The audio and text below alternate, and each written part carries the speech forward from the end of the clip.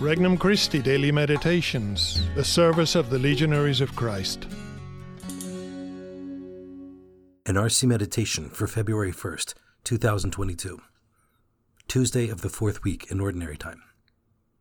Touched by Faith. From the Gospel of Mark, chapter 5. When Jesus had crossed again in the boat to the other side, a large crowd gathered around him, and he stayed close to the sea. One of the synagogue officials, named Jairus, came forward. Seeing him, he fell at his feet and pleaded earnestly with him, saying, "My daughter is at the point of death. Please, come lay your hands on her, that she may get well and live." He went off with him, and a large crowd followed him. There was a woman afflicted with hemorrhages for 12 years. She had suffered greatly at the hands of many doctors and had spent all that she had. Yet she was not helped, but only grew worse. She had heard about Jesus and came up behind him in the crowd and touched his cloak. She said, "If I but touch his clothes, I shall be cured." Immediately her flow of blood dried up. She felt in her body that she was healed of her affliction.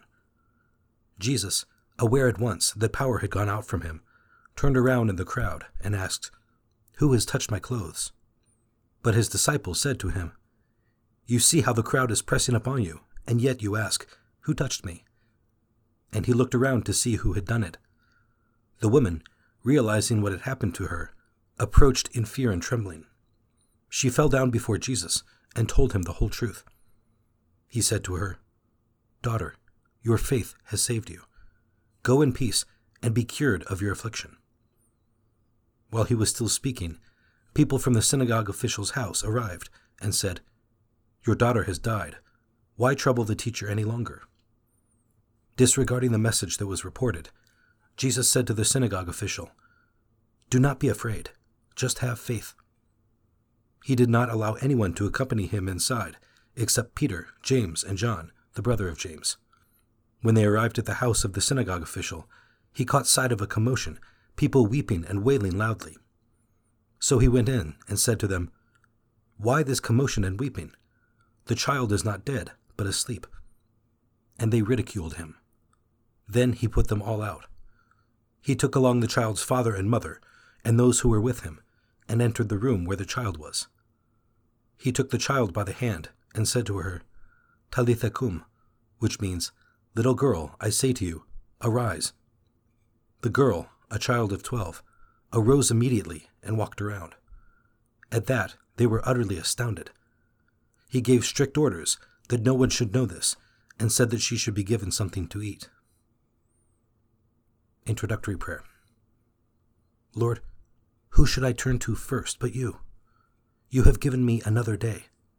This gift calls me to come to you first, to hear you first.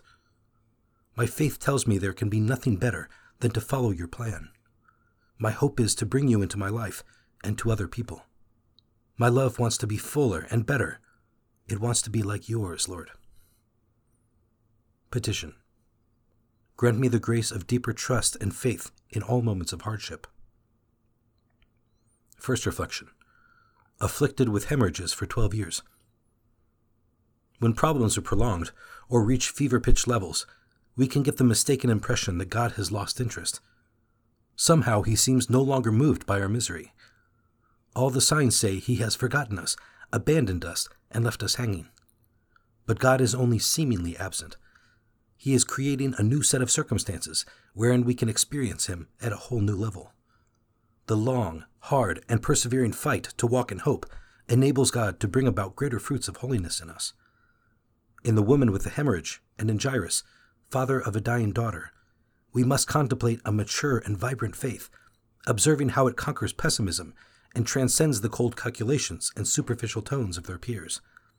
Truly, this is the first miracle we see that Jesus has worked for them, and the most important one. Second reflection. And they ridiculed him. Then he put them all out. The dismal voices of his friends come to the Father. Though they have seen the miracle of the woman with the hemorrhage, they coldly say, "Your daughter is dead. Be realistic. It is no use to go on." True, in the name of realism, we can dismiss hope and cooperation with Christ's action in our life. We can ridicule Christ whenever he wants to work in mystery and outside our human limits. We can be tempted to abandon trust in God in the name of reaffirming control over our world. Let's be realistic, we say. It will never work. These phrases veil a weak faith, a poor faith, a sterile or compartmentalized faith that works only when everything makes sense to us, when everything is easy. Where there is this lack of faith, Christ cannot work. Third reflection. If I but touch his clothes, I shall be cured. Many say they are near Christ, yet few are acknowledged by Christ as close to him. Many were brushing against him that day. Many were verbally praising him. Many were serving him. But only one touched him and got his full attention. Why? Only one made an act of unconditional faith. What is the secret? How can we really get his attention, truly speak to his heart? None are closer than those who trust him, who humbly depend on him, and who wish to live from him. The woman's unconditional faith was open to whatever would happen, whatever would be Christ's response. Those who suffer and support themselves patiently with faith and prayer experience new levels of union with Christ. Conversation with Christ. Lord, let me use hardships to build newer levels of trust and intimacy with you. Open my heart to seek you on your terms. I do not ask you for happiness or sorrow, health or sickness, riches or poverty, freedom or slavery, goods or evils. For goods are misfortunes if you do not come with them, and misfortunes are goods if they arrive with you. For goods without you, what good would they be? And misfortunes with you, are they not the best goods? Resolution. I will acknowledge the presence of Christ in all the difficulties of today. For more resources, visit regnumchristi.org or download the Regnum Christi English app today.